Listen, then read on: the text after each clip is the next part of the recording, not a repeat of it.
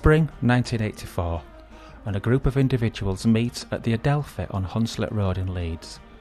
They are generally dissatisfied with travelling to nearby towns and cities to see live jazz and improvised music, and feel it is up to them to do something about it. Leeds Jazz Promotions was subsequently formed within the context of a flourishing alternative political and cultural environment, including Leeds Trades Club, Leeds Other Paper and the Red Ladder Theatre Company.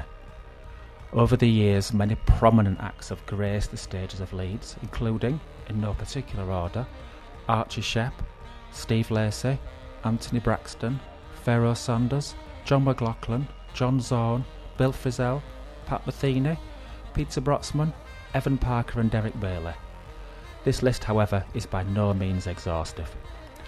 My name is John Toolan and I present Left of Leeds at Chapel FM, a radio programme which champions left field music in the region, and over the next few hours, speaking to some of the people instrumental in developing Leeds Jazz Promotions, Leeds Jazz, the Termite Club and Jazz Leeds, we explore how jazz, improvised and experimental music has established in Leeds and become an important focus for this form of music.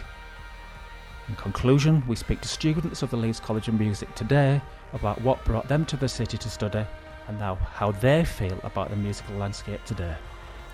Firstly, let's hear from one of those original contributors to the discussion, Matthew Coe, or as many will know him, Zero Slingsby, and the title track from the 1985 album, Shove It.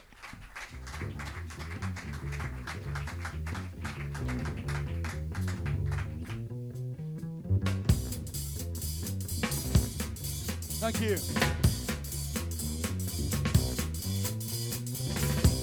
And now in a major new onslaught on the Conservative Party of Great Britain and all other governments, Zero Slingsby and the Works bring you Shove It!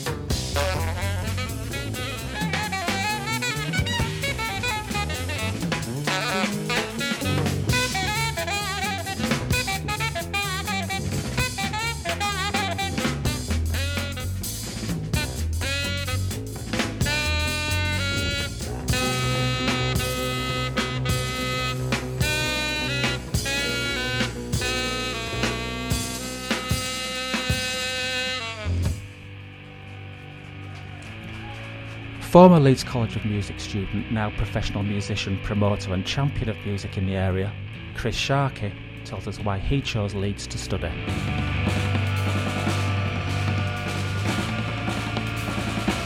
I basically left school as soon as I could to do music, ended up at Newcastle College, got to the end of college, did a load of auditions for different music schools, got into all of them, brag. But like the one that really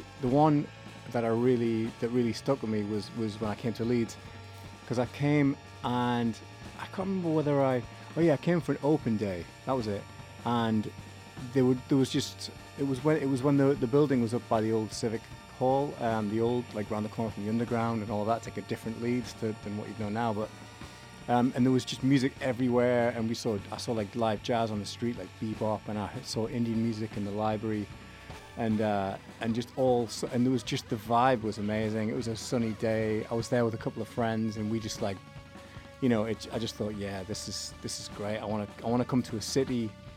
It's just down the road from where I'm from.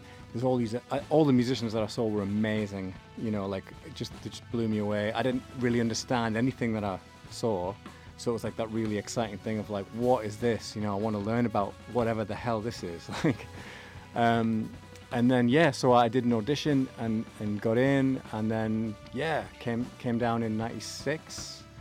And just, fell in love with the place and just had an amazing 3 years at school. Like, I moved in with 3 third-year musicians.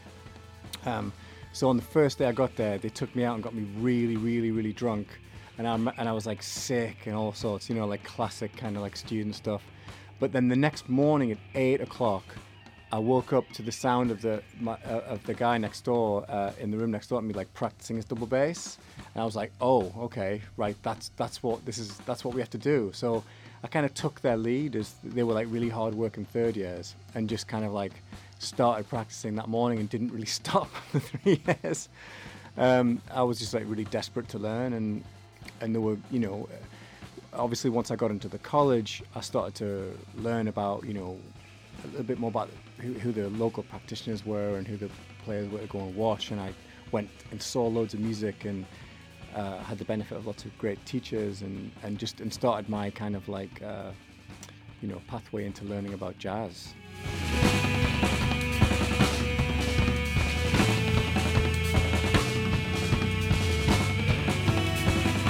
I thought it was really super cool when I got here, because I don't know why, because there wasn't a lot happening in Newcastle music-wise really, and I was really interested in learning, really kind of learning as much as I could about music in general. And because I play the electric guitar, it's not like I knew everything about like rock music or anything, but I felt like I wanted to learn some new stuff, and there's not really any classical repertoire for electric guitar. So the only other route was jazz really. So I thought, well, okay, I'll go and learn about that, and it'll improve my skills in music theory and all of that kind of sight reading and all that kind of stuff. So, and then when I got there were all these really great players who were playing jazz, and I just kind of idolized them really. So for me, it was really cool and really trendy or whatever. And there was there was music every lunchtime at the Underground. So I could go and see live jazz every lunchtime for free, and it was really amazing musicians who were from there, not from there, but living in Leeds, studying there. So the idea that like you could be that close to people who were that amazing, because I'd grown up with rock music, like when you go and see a rock band, you're like, they're on a massive stage and there's thousands of people, and it's like the idea that you'd be that close to a musician of that quality just kind of blew my mind really. And it was really inspirational because you could see it was right there. You could talk to them afterwards and ask them stuff, and you could even play with them sometimes. And so being that close to it was just filled me with like this kind of like insatiable drive to kind of like want to be able to do that. It was just it was such an inspirational time. And then of course on top of that, there was what Leeds Jazz were doing at the time. So as well as there being a great pool of local players doing everything from like bebop to like more Bill Evans type things or free things or the kind of funk kind of thing that you'd hear at the Underground, like on a Friday night or Sunday night, or at the Hi-Fi Club or something like that, you get what Leeds Jazz are doing, which is bringing in like cutting edge musicians from New York and Chicago and in Europe, and you got a chance to see that as well, you know, where it was like these, you know, the real international players and things like that. And you know, credit to them really, because often those musicians who were coming over, they were only doing one show in the UK, in London, but Leeds Jazz would always book them up here. So we get to see Tim Byrne and you know, Jim Black and Kenny Wheeler, and you know, they would do these enormous gigs at like the Leeds Irish Centre, you know, like really out there jazz gigs. You know, Carla Bley I saw there, like and it was full. You know, like I seemed to, or maybe I'm romanticizing it a bit, but it seemed full in my head. But yeah, and so yeah, you get to see all of that as well. So you know, I think that really fed into what the musicians of my generation thought of as what we needed to be doing with music, because it was like we got to see this very adventurous, cutting edge stuff that was very exciting, and it was obvious to me and to the people I was playing with, oh yeah, we should be trying to find something of our own, you know, like these guys have. I mean, they're great players and everything else, but they're doing something that's kind of moving, you know, the music onward in some kind of way. And it was often quite challenging, but at the same time, there was something very exciting about that. And I think that really rubbed off on people like myself and Matthew Bourne and Dave Black and and Dave Kane, the musicians that I grew up playing with. And you know, so I think that it's not an understatement to say that this city itself and the things that have been in it over the years have played a huge part in how I've ended up, you know, what the kind of musician I've ended up being.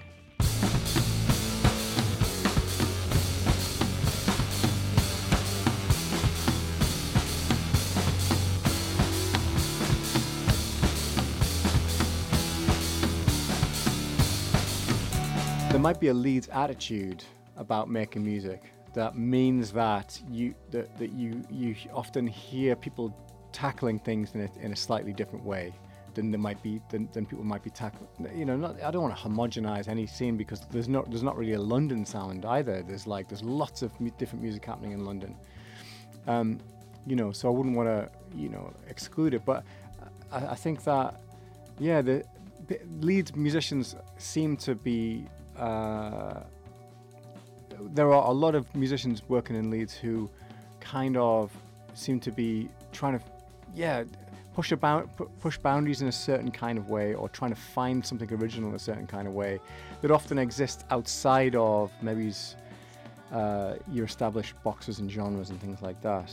You know what I mean? So like a lot of bands that come out of Leeds end up being described as being kind of like crossover, or, you know, kind of like not fitting into this or that, you know, whether that's good for better or worse.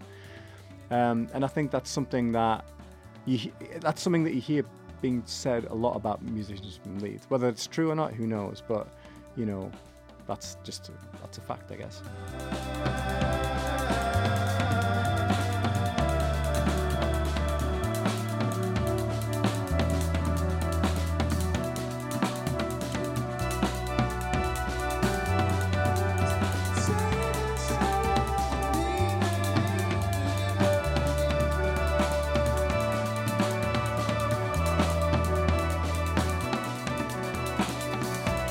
If what I've just said there has any elements of truth, and that the music that comes out of this place is maybe a little bit more left of centre, or a little bit harder to pigeonhole, those things generally tend to get less focused, because people don't really know how to write about them or talk about it, or it might not appeal to quite as many people. But, you know, I feel like I don't feel that's any kind of failure of the music. I just think that, you know, I mean, I'm you know, all of my favorite music, I suppose, is niche and unusual and experimental and difficult, and I mean, that's all the stuff that makes me really excited. So if the scene that I'm a part of is being treated that way now, then that's a badge of honor really for me, because most of my favorite music didn't, you know, has struggled to find an audience, but like I'm its audience, and I live by that music, and all I'm trying to do is trying to follow suit in my own way, but without copying that, like try to. So that's what I tell young musicians all the time is, that I think that following your own voice and putting on your own shows and playing to small audiences is like you're part of a noble tradition. It's like when the work that you're making is dividing people or confusing people, that's exactly where you need to be. If you want fame and fortune, then just go and do something else. Like you need to be doing, that becomes a different kind of a different question really, or a different driving force. But if you want to make art, and if you want to progress the conversation about what music is, then it's normal for you to struggle to find an audience, and you should be okay about that.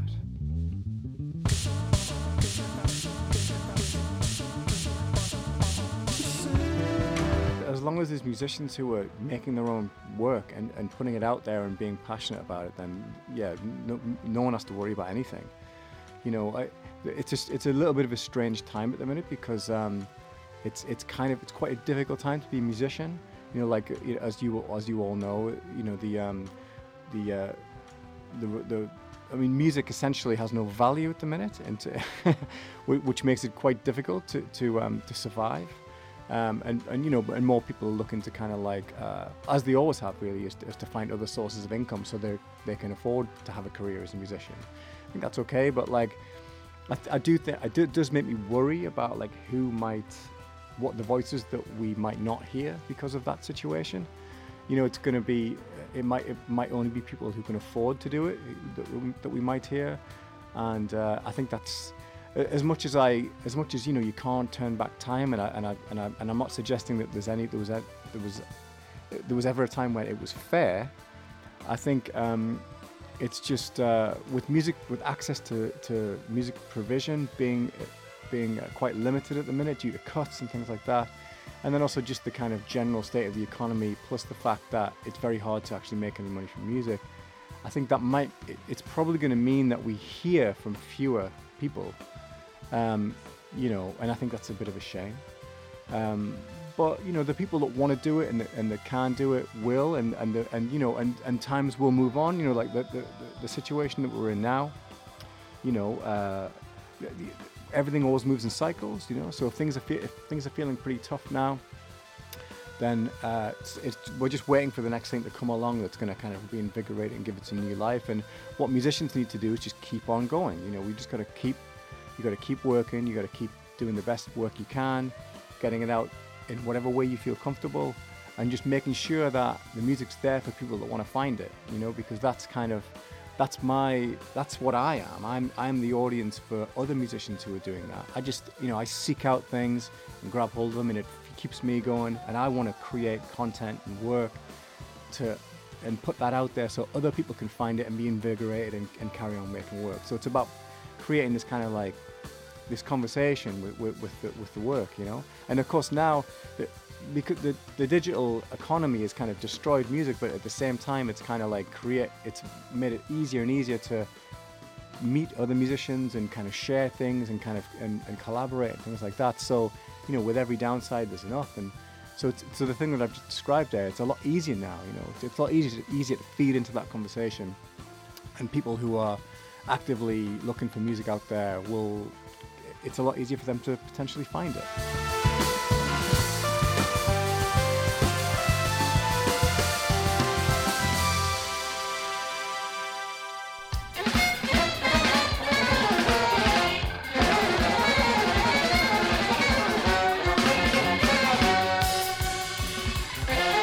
Chris Sharkey reminiscing about his early days in Leeds.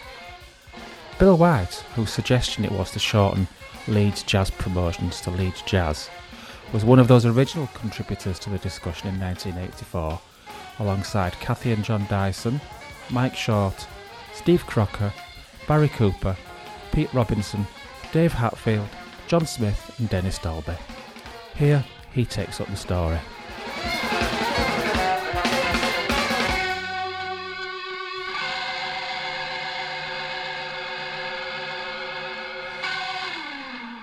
I was living in Leeds, very interested in jazz and improvised music, and would go anywhere to see it, really, and did do.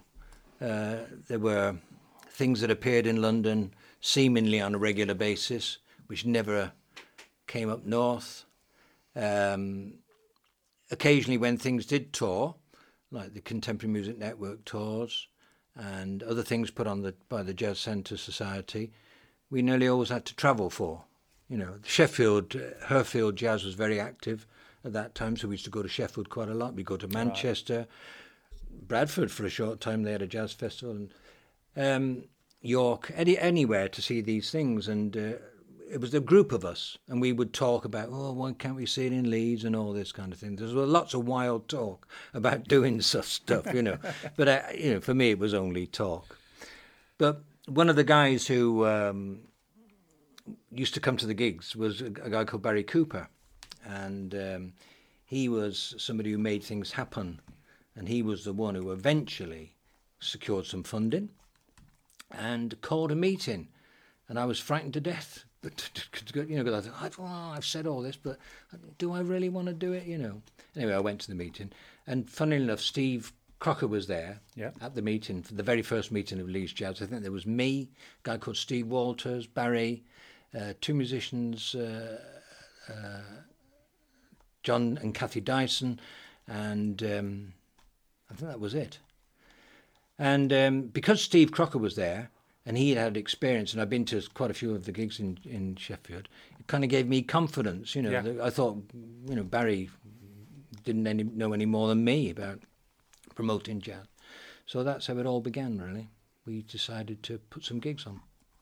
And what were your greatest challenges, do you think, over the years with Leeds Jazz? Well, as well, the motivation was, as I said, frustration in the Leeds and in the North in general seemed to be a backwater. What gigs in London today, maybe see it in Leeds or the North tomorrow, maybe not. And I wanted to make Leeds a place that did things first. So it was about, what was guiding me really was cultural awareness. I would never made a value judgment and saying, this is better music, let's put these guys from New York are better than the guys in London. No, I wasn't saying that. You can only make a judgment if you've actually seen these people play. That's right. So that's really what it was all about. And so did you start off doing the gigs at the Trades Club? We started off doing the gigs at the Trades Club. We were restricted in the kind of bands we could do because we couldn't instigate any gigs. We had to take what was touring, and there were two organisations. First of all, it was the Jazz Centre Society. They used to organise tours, and we used to divert those tours to Leeds. That was fine. Then we hooked up with Serious Music in London. They used to do more international artists, and so we started putting on the so-called bigger names. And then eventually, in 2002, I think it was, when after leaving Leeds Jazz briefly, I was able then to contact the main agents in Europe, because the UK is not a big jazz base really. The touring musicians will still today not touch the UK, but tour on mainland Europe quite a lot. So the big agents were there. Sodadis was the big one in Austria. They handled all the very big names. And a guy more recently was a guy called Rolf Gluck, and he used to do the kind of people we were interested in. You brought along some music that's typifies for you. Yep. Leeds Jazz. Mm-hmm. So what shall we start off with? Well, I think one of the musicians I booked quite a lot, because I am a drummer, and I was very fond of a guy called Jim Black, and he works in various aggregations. But this is his own band called Alas No Axis, who we had on a few occasions. And there's a nice track called Maybe.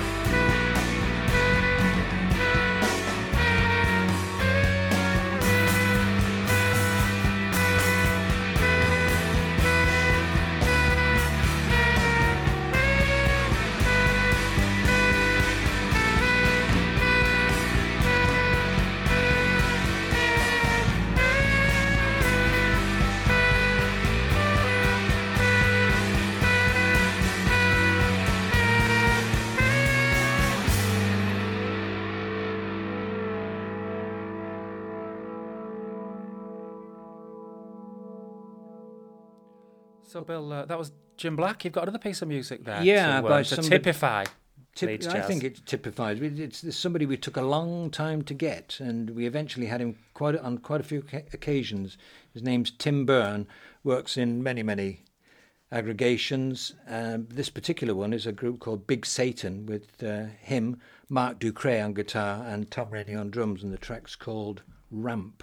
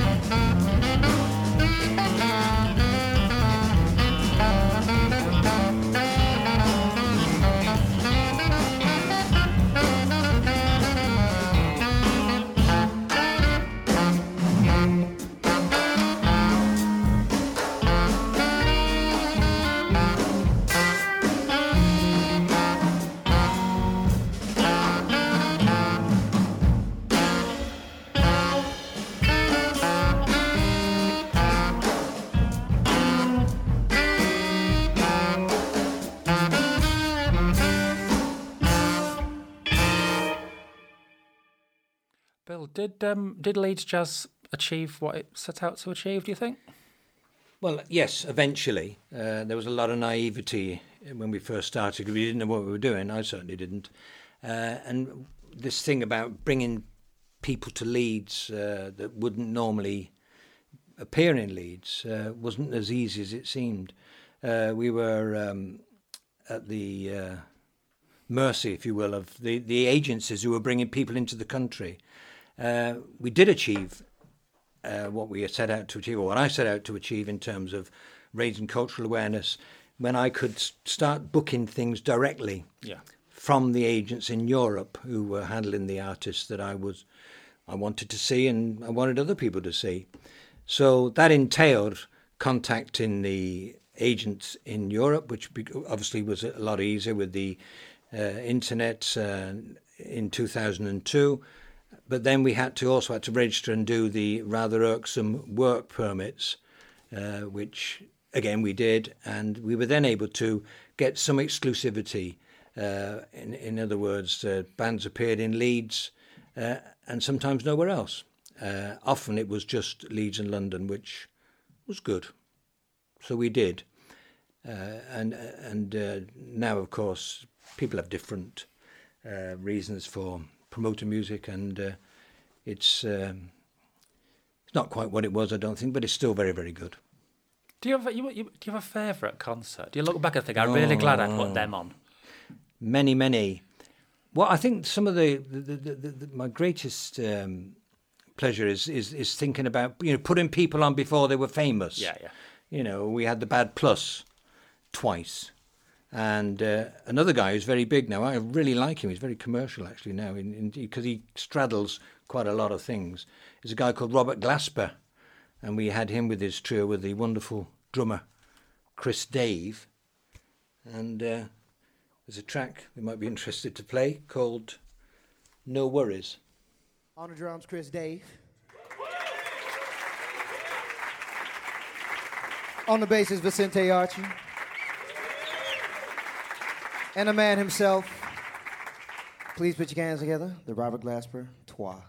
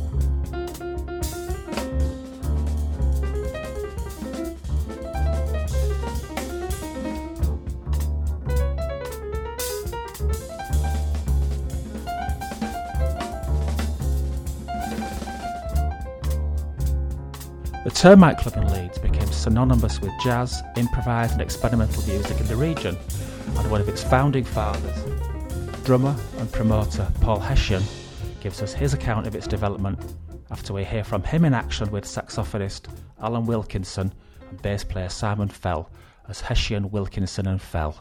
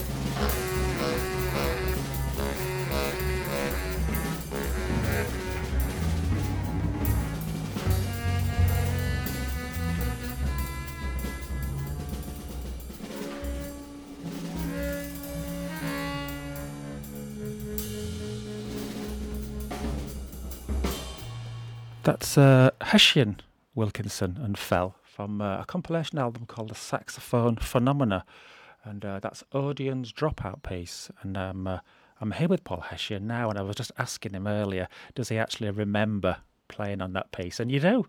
What were your motivations for starting the Termite Club? I didn't start it. It was... this all goes back to... Alan Wilkinson and I had a friendship which began in 1979 when I was playing with Matthew Coe, who changed his name to Zero Slingsby later on. I was in a trio with Matthew Coe and Richard Ward, who both lived in Bradford. And when Richard Ward announced he was leaving the band, Matthew said to me, I've found this great alto player called Alan, who's going to replace Richard. And I said, oh yeah, tell me about him. He said, well, he's only had a saxophone 6 weeks, but he's great. You know? And I thought, oh my God. But anyway, it turned out, as soon as I met Alan, I liked him. And then Richard decided to stay in the band, so we had a quartet.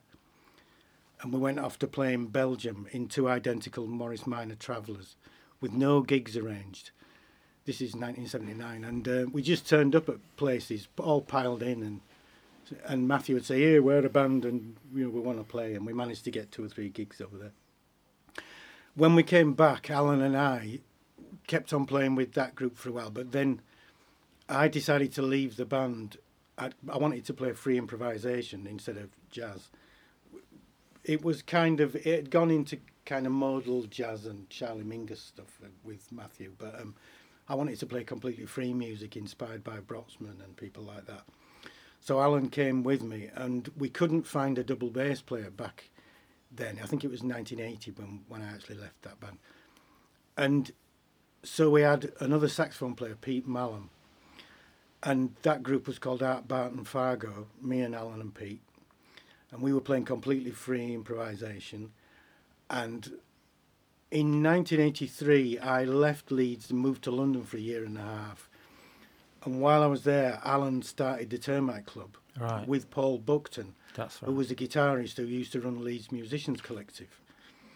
And Alan kind of based the Termite Club on the Clinker Club in London, which had a policy of a lot of free improv, but also experimental poetry and experimental film and alternative cabaret and sound poetry and all kinds of weird stuff.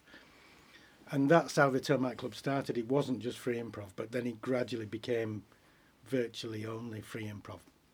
And although having said that, there were more conventional bands played there over the years, like The Wedding Present and people. Right, is that right? Different things, yeah. But having said that, I was back in Leeds visiting on the night of the first Termite Club, and I said to him, "Can I play a solo spot?" And he said, "Yeah, but you won't be on the poster, but you can." So there was Alan and John Macmillan and Paul Buxton played. There was a group called British Summertime Ends visiting from London, and I did a solo in the middle. And anyway, I was up and down from London, and I moved back to Leeds in mid-'84, and I got more and more involved in the Termite Club, and eventually Alan moved back to London, because he'd originally come to Leeds to be an art student at the Poly. I think he moved back to London in the early 90s, and by then I was applying for funding for the Termite Club and doing a lot of the arranging. And something I thought of to tell you about was me and Alan were both arrested in Leeds for busking. Before busking became legal and a tourist draw, it was actually illegal. And Matthew Coe got arrested and charged over 40 times for busking. Really? In Leeds and Bradford. But me and Alan only did it a handful of times, but we got arrested and locked up in Millgarth, and we got taken to court, and our solicitor who had been recommended to us described us as a failed double act. And we got fined about 30 quid each, I think. And I also got arrested for fly posting for the Termite Club as well in Edinburgh. But that's still illegal, I understand. What flat for Termite Club with posters? Wallpaper paste. A bucket of wallpaper paste, yeah. So what were your aims and ambitions then? Did you have any aims and ambitions, or was it just to... It was a kind of a self-help thing inspired by the loft scene in America. Right, yeah. The black musicians like Rashid Ali and Sam Rivers and people, the AACM in Chicago, people who got together and said, right, we've got to create something for ourselves, like, you know, bond together and create events, like instead of waiting for somebody else to put them on.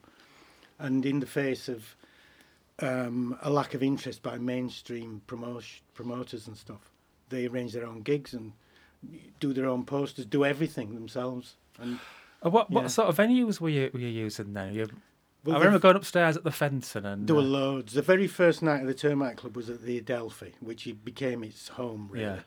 But we also played at the, what's that, the Grove? The Grove, yeah. The folk pub. Yeah. We once Derek Bailey came up for a gig at the Adelphi, and it was double booked with an angling club. So Derek was the first one there, and when we all arrived, he said, oh, it's double booked. So Alan phoned the Grove, and they said the room was available. So we all walked or drove over to the Grove. I think that was the night before I got married, and my stag do was playing a duet with Derek in the Grove. I couldn't concentrate on the playing because I was panicking about getting married. But anyway, we played with the Princess of Wales, the Three Legs, the Whip, the Pack Horse, the Cardigan Arms, a community centre on North Lane, the Haddon Hall. The list goes on. Like, did you purposely pick little venues like that, little out of the way? No. That were the only places you could get? The criteria was an unused room at the back of a pub or above a pub where we wouldn't disturb the regulars, you know, because of the nature of the music. It's quite demanding. So, it had to be at the back or to one side or upstairs or something. We were just reminiscing earlier about... I had a false memory of seeing Derek Bailey upstairs at... the Three Legs, and I didn't I, on the hedgerow. Oh, yeah, with upstairs. Us, yeah. He played really loud, Derek. People were yelling to him to turn down. Because Esham Wilkinson Film was known for being intense, but we weren't that loud. We were just kind of intense. So when Derek cranked his electric guitar up, it was a bit above us volume-wise, you know. Shall we play a piece of music then? This is from one of your albums, actually. The Horrors of Darmstadt. Do you remember? You must remember this album, surely. It's the Termite Club. The main thing I remember about the Horrors of Darmstadt is it's the only album I've ever been on that's completely sold out, I think. Really? Yeah, and I think that's largely because it's on Shock, the label Shock, and I think they've got a clientele who buy everything. I don't know, but apparently it's sold out. So from the best-selling album, The Horrors of Darmstadt, this is it's called Claggy, but in Love. Yeah.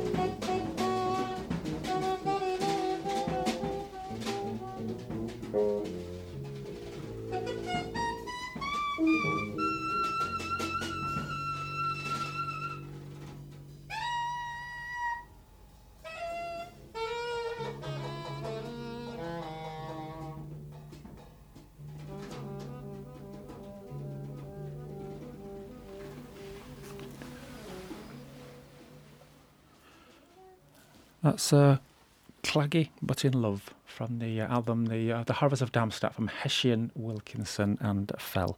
And we're talking to Paul Hessian at the moment, and we're just talking about your workshops that you do. Yes, I'm not doing them right now, but when I moved back to Leeds from London in '84, I decided I was worried about there not being as much of a scene up here as there was in London, and so as well as playing at the Termite Club and wherever else I could, I decided to run some improv workshops, initially for the Workers' Educational Association at the Swarthmore Centre. Basically to get people out of the woodwork, see if I could discover more improvisers out there, you know.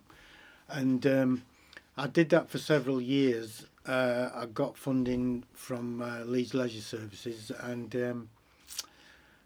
then I got funding to start Improvised Music Leeds, and I had a core of about 14 musicians came regularly for that, and I had guest musicians come and play with us.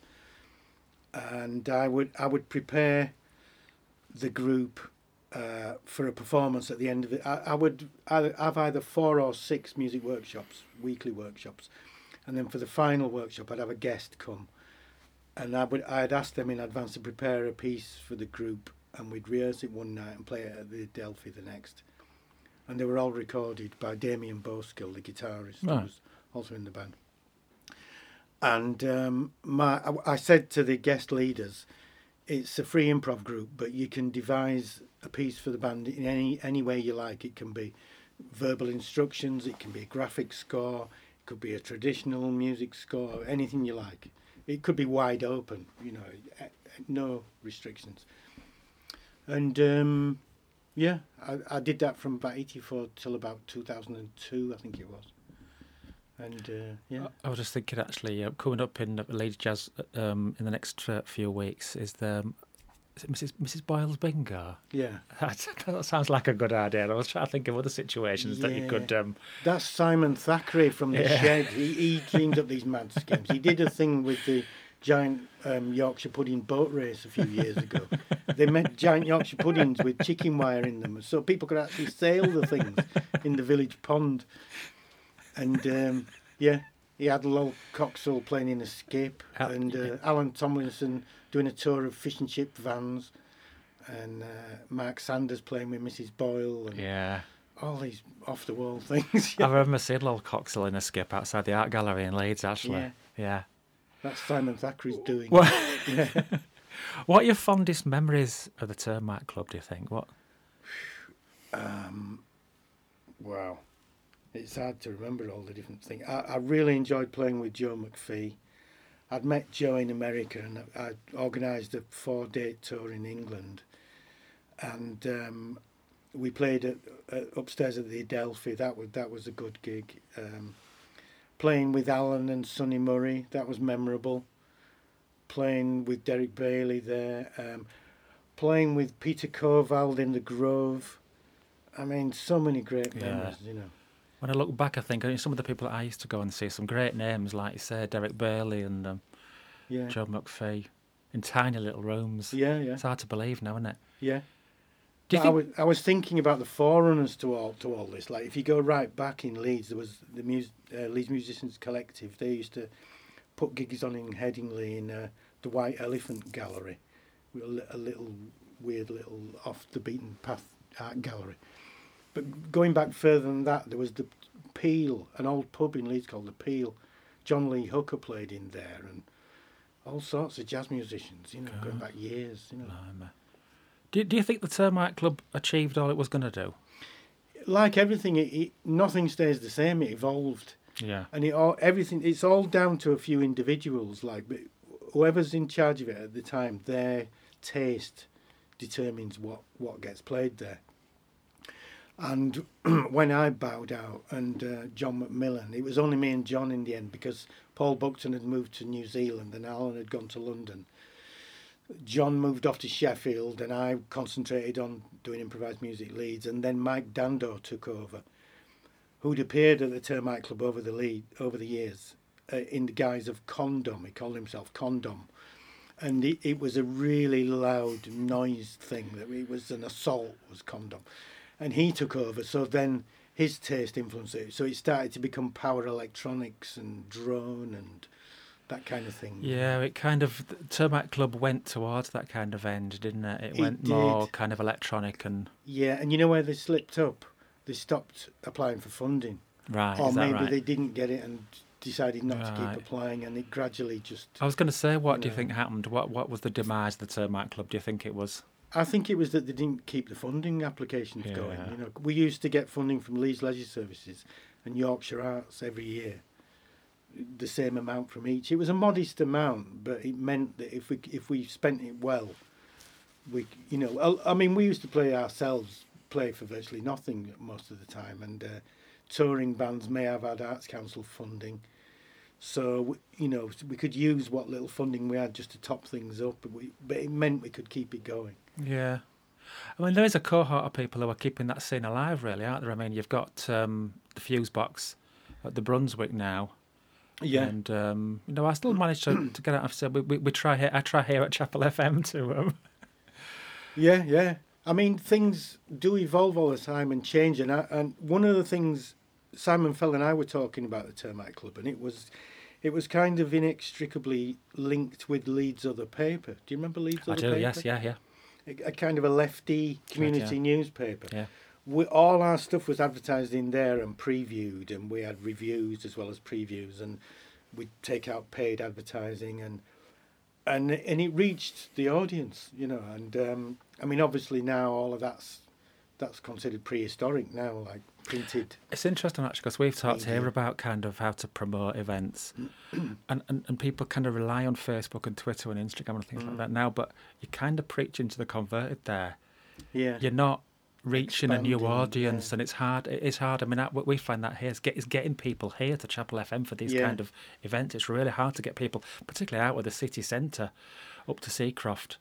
Well, to get them to events. In mainland Europe, people still hand out flyers and fly posters, and put posters in bars and stuff, and I think it's worth doing that legwork. Maybe we should go old school. Yeah. And start handing out flyers again. I've got fondness for the old ways. Right, so we'll hear the last track really that we're going to play in this section, and it's from your album with Joe McPhee, A Parallax View, and this is a particular piece from Ermite to Termite. Eremite. Have I got that wrong? Eremite to Termite. Yeah. That's quite poignant, isn't it? Yeah. Thanks very much, Paul. You're welcome. It's been a pleasure.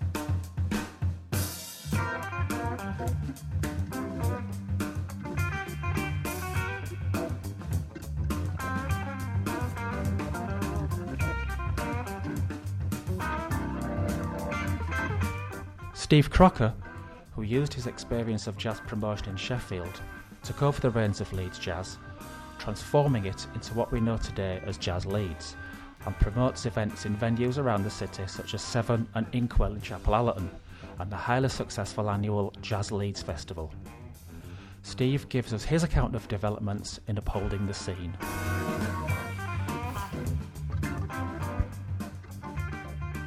Steve, how did you first become involved with Jazz Leeds? Well, the Steve Buckley was the first band we ever had on, actually. The reason I got involved in Jazz Leeds was because I've been living in Chapel Allerton, and Seven Arts, which is then a new jazz venue, started up in Chapel Allerton. I just thought this was too good an opportunity to miss. So in 2007 we started putting jazz on in their bar, and Steve Buckley was the first band we ever put on one Sunday afternoon. So it means a lot to me. That holds fond memories for you. Yeah, it was good. It was a start. And it was from starting off in the bar to doing, what is it? I mean, we must have done 1,500 gigs since then over the last 12 years. It's been a good time. But that was where it all came from. So, what was your motivation then to come to Leeds and Jazz Leeds? It was purely work. I came here for work like so many people, and settled down here, had a family and all those types of things. And just got involved in the local jazz scene. I've been involved before because I'd helped the old Leeds Jazz start off in 1983. So coming back here again for work, I was in Sheffield at that time. I just thought, there's an opportunity here. I've always thought Leeds was a fantastic place for putting on music. What can't you do in Leeds? Exactly. It's a city of 750,000 people. You can't get an audience of 50 for a jazz club. What are you doing? So it's a fantastic place to put on jazz. I've always wanted to do something in Leeds, and Seven Arts coming along was the real opportunity that provided it. So what was your involvement initially then, sort of promoting the bands and putting them on? Or? Yeah, it's a one-man band to start off with, and then gradually as these things happen, people join you, and they said, yeah, I'll help. And so we then moved on to doing regular Sunday afternoons in the big venue at Seven Arts. Then we moved on to do evenings, and then after that we started doing the Chapel Allerton Arts Festival Jazz Sunday, and then we just kept going really. We opened a second venue in Inkwell, then we got involved in the Leeds Jazz Festival, which is now 3 years old, and now we've got a third venue. So it's sort of like grown like Topsy really. And it's all volunteers. It's all good fun though. What do you think it is about Leeds that's so good for jazz? Well, you've got to start at the college, haven't you? Yeah. Been going 50 odd years now, and anything that started off by Peter Ind must be good. So he did all those years ago, and it's got a fantastic reputation. First ever jazz college in the whole of Europe, and it's produced loads of people. And when you think some of them have stayed and they've made their life, they've made their playing opportunities here in Leeds or the region, and so they provided to this huge group of musicians that now live in this area. And so that's it really. And you start with the college, and then you add, I suppose, the fact that there's all sorts of other organisations and groups have come along. I counted something like 23 organisations in Leeds put on jazz now. Various, sort of colours and stripes. Some of them are traditional jazz. Some of them are sort of more towards the poppy end of jazz. But it's all as part of the great heritage of the music. So you've got all the venues, you've got all the musicians, and with a population of 750,000, you've got the audience as well. I think over the years I've spoken to a number of musicians who've come to Leeds, and they came to Leeds because of the college. They were attracted to Leeds because of the courses available at the college. So, Steve, you've picked a couple of pieces of music that exemplify Jazz Leeds, and the piece you've picked here is by Ellery Eskelin. Yeah. We see. Yeah, we had Ellery on 4 years ago now. 4 years ago at Seven Arts. And he's a really interesting musician, Ellery Eskelin. He's played with all the greats, He plays in a lot of different styles. He plays in sort of free improv style, but he also plays the chords and the sequences as well. So he's a really interesting musician.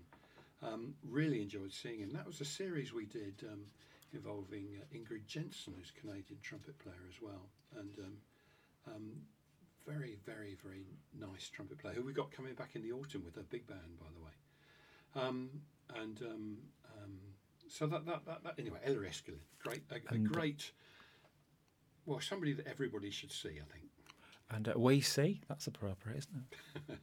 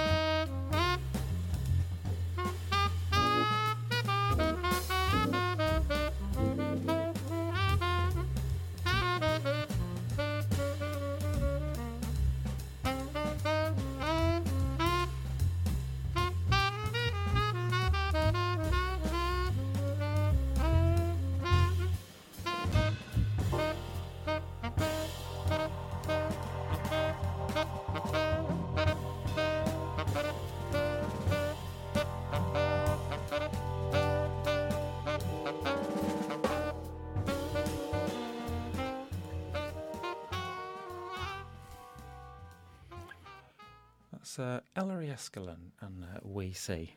So, Steve, what are your fondest memories, do you think, of Jazz Leeds over the years? Am I allowed to boast? Yeah, of course you can. This is your platform to boast. My platform, right. No, the stage is yours. I mean, there are some jazz awards that don't mean a thing. You know, there's sort of things that are commercial and there's stuff that's really not worth it. But there's one jazz award which is worth it, which is where all the enthusiasts and people who go to concerts actually vote for their favourite concert, their favourite bands, their favourite albums. It's called the Parliamentary Jazz Awards. And we were completely over the moon because we won the best venue, UK venue in 2016, and we got to go down to the House of Commons in the terrace, and we, not many people get all that excited about Parliament, but for on this occasion, we thought they made the right decision, the right people's vote. So that's my best memory, I think, so far. What about musically then? What bands have you put on? You thought, I'm really pleased that we put those on. That was a real coup. Well, let's do the last year, can I? Yeah. We had the Patchwork Jazz Orchestra, and we had Jamoka Fajoli from the J to Z BBC programme to introduce it. It's just a wonderful group of musicians. We also had a band led by Johnny Mansfield, who's a young drummer, originally actually from Huddersfield, called Elftet. Both of those, and I listened to both of those, and I thought, yeah. And what I really like is where you put things on, you're not quite sure whether they're going to be any good, and they turn out to be stonkingly good. Yeah, really interesting, good music. The sort of things I like, sort of really creative stuff done well and performed professionally. What do you think have been the greatest challenges with Jazz Leeds? What money? Yeah. Succession. Apart from money. Succession, John. I ain't going to be able to keep doing this forever, I'm not getting any younger. Someone's going to have to take over, aren't they? There's going to be another documentary in years to come with another person. There's been all sorts of people coming forward, people like Laura Cole's helping out, Sally Coe has done a bit, Nell Begley's come on board. It's all sort of women producers. And one of the things we're really excited about in jazz is the number of women that are coming into the music now. In the autumn we've got 10 bands led by women as part of our programme, and it gives it a different balance. So we're really pleased about that. So hopefully amongst some of those people who are coming through, our new venue in Roundhay has been run by a guy called John Duffield. So amongst all these new people, there will be somebody who wants to take it forward. Good, I hope so. Maybe somebody who's listening to this might want to do that. Yes, just phone me. You can have it tomorrow.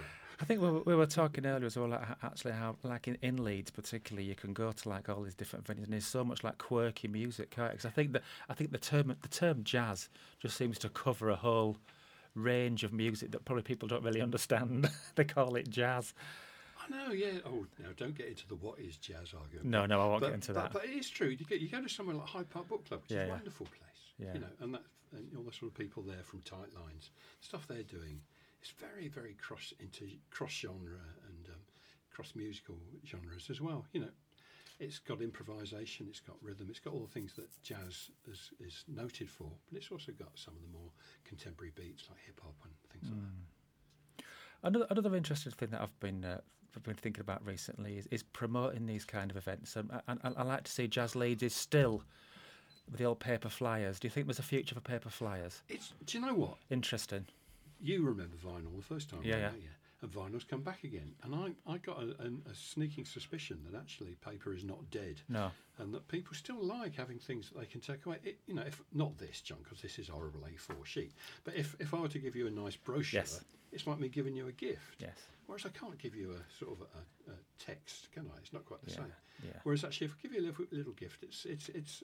I think those things are about how you pass information around that gets remembered. Yeah. So I do think that flyers and papers is a stay. I think we've had these discussions recently here about, I think people nowadays almost rely too much on social media, but you kind of preaching to the converted with those kind of people, aren't you? You're not going to get new people unless you start handing the flyers out. That's right. Otherwise, how are they ever going to know? Yeah. It's interesting actually, and I like the way Jazz Leeds still hands the old flyers out. We do. You need to be sticking them on lampposts like the old. Do you know, John? I hate to say this. When I first started doing this promotion business, I used to go around. My mum used to run a dance club, and I used to go around with her sticking leaflets on lampposts. That's what we need to do. That's what Jazz Leeds needs to do. That's the future. All my life. So, final piece of music, Steve. You've chosen Dizzy Reese. Yeah, this is because we've got something on the Windrush Jazz Generation at the Jazz Festival coming up. That's on the Friday, the 19th of July, and it's about the music of Dizzy Reese, who came over on Windrush. It's going to be a really good gig. We've got Jean Toussaint, who's actually in the band, and Trevor Watkis is leading it. So it'll be a fantastic celebration of the music which has given so much to this country. Dizzy Reese, fantastic trumpet player. And this is a track called The Rebound.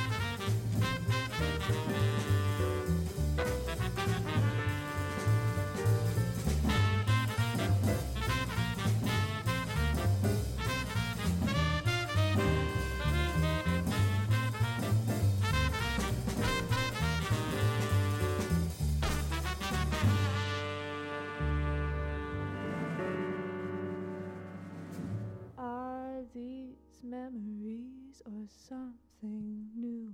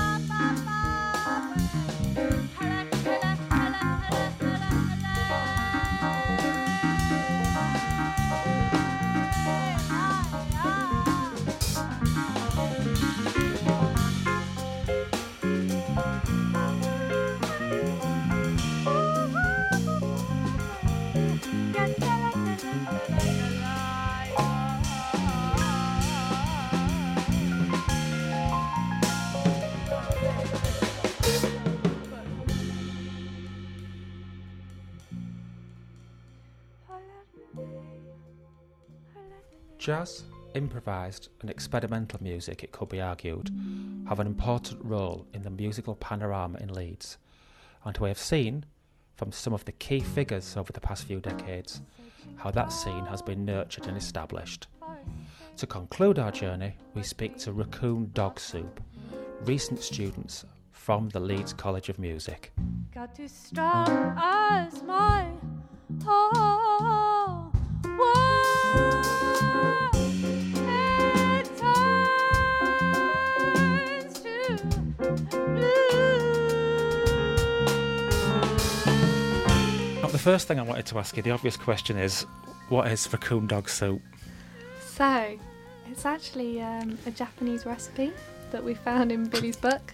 we were trying to think of names, but we weren't thinking of very good ones. And then we just flicked through the recipe book and we saw Raccoon Dog Soup and we thought that would be a weird band name, so we chose that one. I like it actually. The other funny thing about doing this radio programme is it's quite a hard name to get in your head. I couldn't remember it. But I think I've got Raccoon Dog Soup now. But I did have anxiety about not remembering it when I... Now, you wanted to talk to us about Jazz Rewind. What's Jazz Rewind? So, Jazz Rewind is a thing that Leeds College of Music are doing. It's a new thing that they've started this year. It's kind of to promote flagship bands in the college. So, what they'll do is they'll take video recordings of the band, and we've actually just had about 3, I think, haven't we? Tunes. Yeah, 3 tunes we've recorded. It was amazing. It was really cool. So they're going to be out pretty soon. So it's just keeping an eye out for those when they come out, probably the next couple months or so. Yeah. I've noticed you on social media now, Instagram. We are. You've just started an Instagram account. We are. We've finally come out to the world. First post today. Yeah.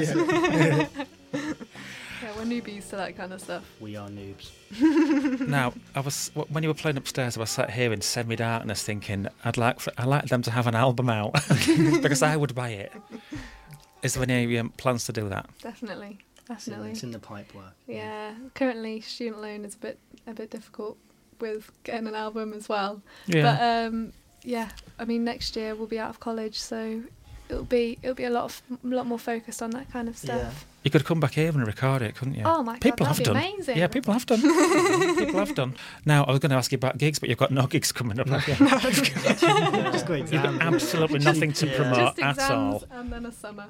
We'll get some in summer, no doubt. Yeah. Well, no. If you look us up on Facebook, the Raccoon Dog Soup, and also Instagram, RD Soup, and we'll keep you posted on any gigs and things that are coming up. We'll probably get some in the next couple of months. Well, thank you for playing for us this evening. No problem. Thank you, Raccoon Dog Soup. I remembered it. Thanks very much. Cheers. So this is our last tune. It's a tune called Lost Bird that we've recently recorded, and we're kind of looking forward to hearing how that goes. Thanks for listening.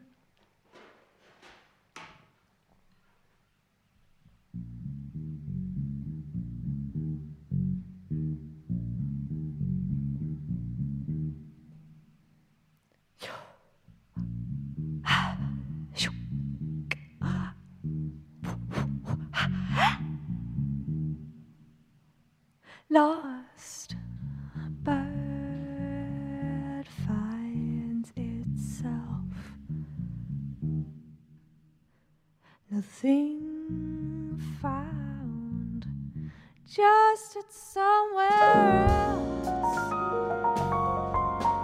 Sweet bird, you'll break into.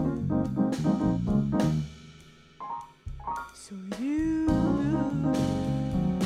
find a space for you, for you. Won't you stop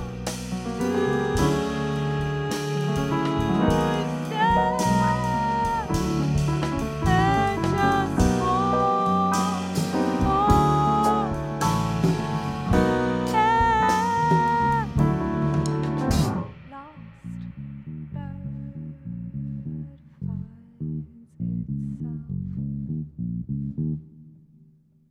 there's nothing found, just at somewhere else. Sweet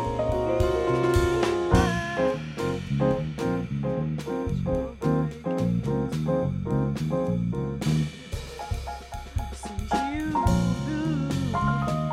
find a space for you.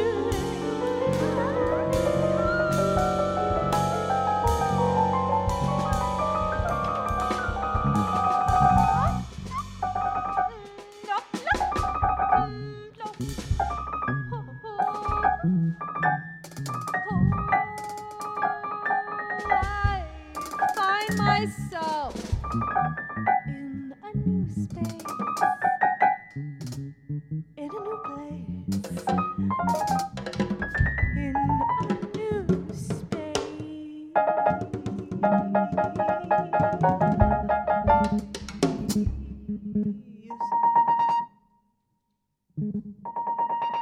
In a new space. Oh,